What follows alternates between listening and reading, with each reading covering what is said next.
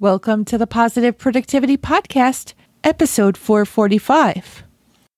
The Positive Productivity Podcast was created to empower entrepreneurs to achieve and appreciate personal and professional success. I'm your host, Kim Sutton, and if you're ready, let's jump into today's episode. Welcome back to another episode of Positive Productivity. The other day I was in the shower and I was thinking about how every time I am taking a shower, I follow the same routine. Maybe you're the same way as me, but maybe your routine is different. For me, I wash my hair, I wash my face, I wash my body, and then I rinse all three at the same time. It's the same routine every shower, and when I accidentally do something out of order, it's a disaster. For example, I have washed my face with my shampoo. You get it. But then as I was in the shower, I started thinking about how we need to have routines in our business just the same as we have them in the bath. If we just follow the same routines every single day, if we just follow the same routines in our business every day, like we do in the shower, or if we block out our weekly schedules so that maybe one day we're taking care of administrative activities, another day we're taking care of clients, another day we're taking care of marketing, you got me, then there wouldn't be so much jumping around and confusion.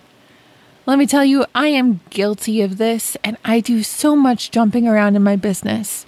This is not positive productivity, but I, just like you, am working on improving every single day. So now I am working on bringing my bath time routine into my business routine.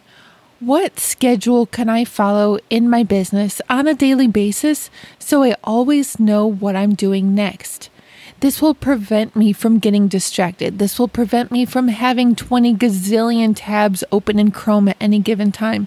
And this will keep me from always popping over to my email or Skype or my teamwork chat to see who needs something next.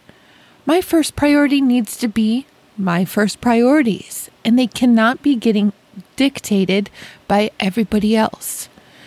When we know our own routines, it's so much easier not to deviate from schedule. So today I challenge you to figure out the bath time routine for your business. Get that routine in place and make it a habit. Don't deviate, and make your priorities your first priorities. Now, with all this said, go forth and make it a positive and productive day. Thank you for tuning in to this episode of the Positive Productivity Podcast.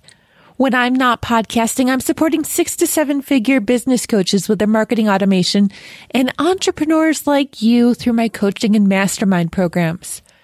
I want to invite you to visit thekimsutton.com to learn how I can help you take your business to the next level.